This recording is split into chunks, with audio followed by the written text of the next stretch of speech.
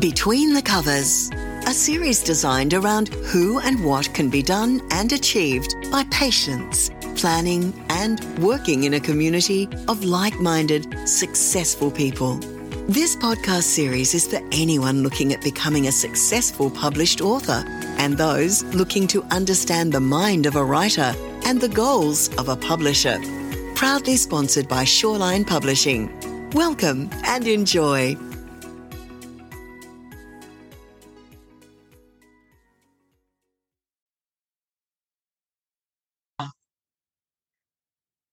Hello, everybody. Thank you for joining me. My name is Bradley Shaw, and today on Between the Covers is the lovely and talented Gillian Wells, whose new children's book, Boots and Scoots, is coming out, or is out, depending on when you're listening to this podcast, in August.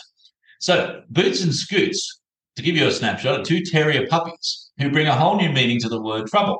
Their new home on a cattle farm in the outback brings endless opportunities for their mischief and fun, both of which Boots and Scoots continue to find themselves stumbling into. The two pups find plenty of ways to stir up local communities, but quickly learn that having fun is not always the best way to stay out of trouble. But then again, being good is not so interesting either.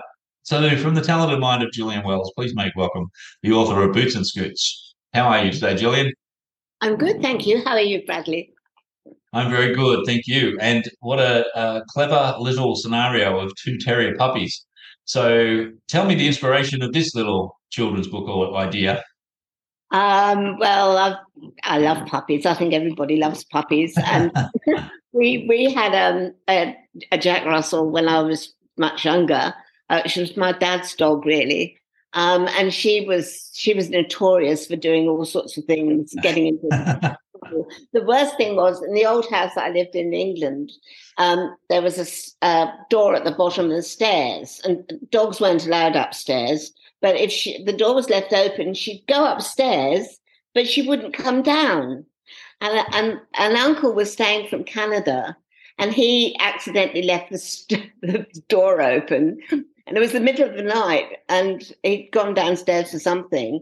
And it woke the whole house up because we hear him, "Stampy, come here, because she was hiding under the bed." Oh my goodness!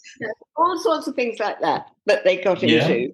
Yeah. And do you find? I think everyone will agree. Do you find that you say dogs and puppies, animals particularly, have a lot of their own personalities?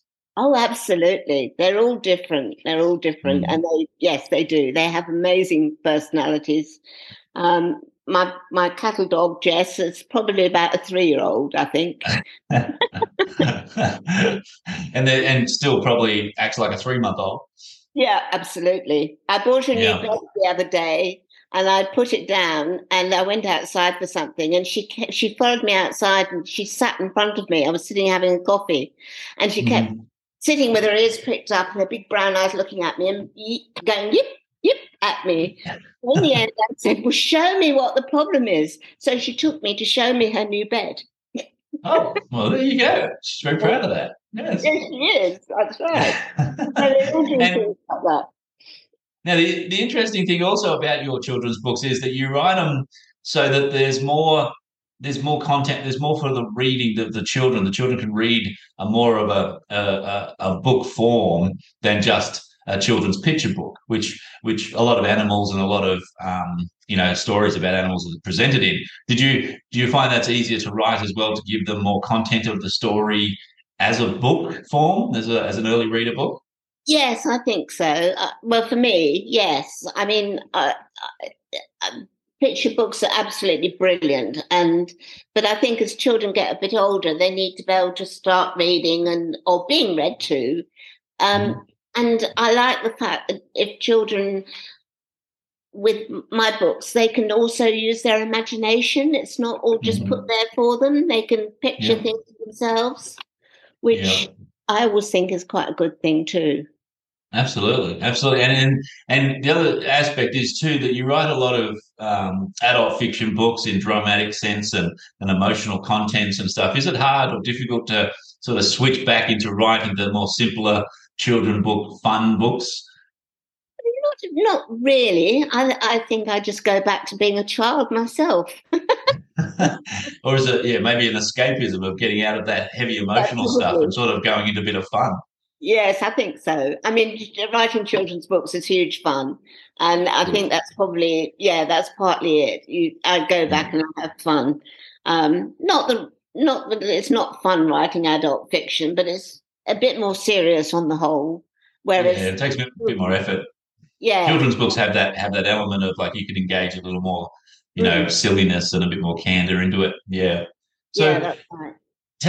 tell everyone listening an example of one of the adventures that Boots and Scoots got up to. Do you have a favourite adventure that you wrote for them? I think one of the best ones is when the family have a barbecue and people come from other properties and there's this big barbecue going to take place. And of course, Boots and Scoots think it's wonderful. They can smell all this meat about everywhere. But the things are up on a table. So between them, they manage to. I think one of them stands on the other's back or something. I can't remember exactly. And they get the sausages, and you can just imagine the puppies running about between people's legs, tipping everything over, causing complete mayhem. Oh, My dear. goodness me. Yes, I think I actually have had that happen. I mean, dogs are renowned for that. If they can get hold of it and you give them an inch, they'll take a whole foot. Yeah. That's right. No. That's right. Yeah. No, well done. Wonderful. And like I say, do you have any hopes or express or any readers listening that, what they enjoy and what they hope they enjoy from it? I hope the children reading it will really enjoy it, and I hope it'll make them, love dogs even more, if you like. Absolutely. And yeah, and maybe make them a bit more aware of the countryside around them. Yeah. Not take everything for granted too much. Just, Yeah. children do. I mean, I think I did when I was a child, but maybe sort of make them look around more and think about things a bit Yeah. more. Yeah. And most children have pets or have animals that they're exposed to, are familiar with. And one of the things I enjoy about your books, particularly your children's books, is the fact that I remember our dogs and our animals and horses. And, so I always go back to that thing and think about those situations where, our horses and dogs must have watched us as humans going, what are they doing? What is wrong with these people? And like, because you can just go back to the time, and the animals are always the ones quietly watching you going, and they think we're weird. So, but no, it's good. It's good the way you capture it. No, another bit that I enjoyed writing was when they see a Brahman bull for the first time, and they're absolutely terrified. What is this great big animal? Absolutely, they're pretty scary, regardless if you're a puppy or not. So, Yeah, that's right. yeah. Yeah. Well, look, Gillian, as always, it's lovely talking to you.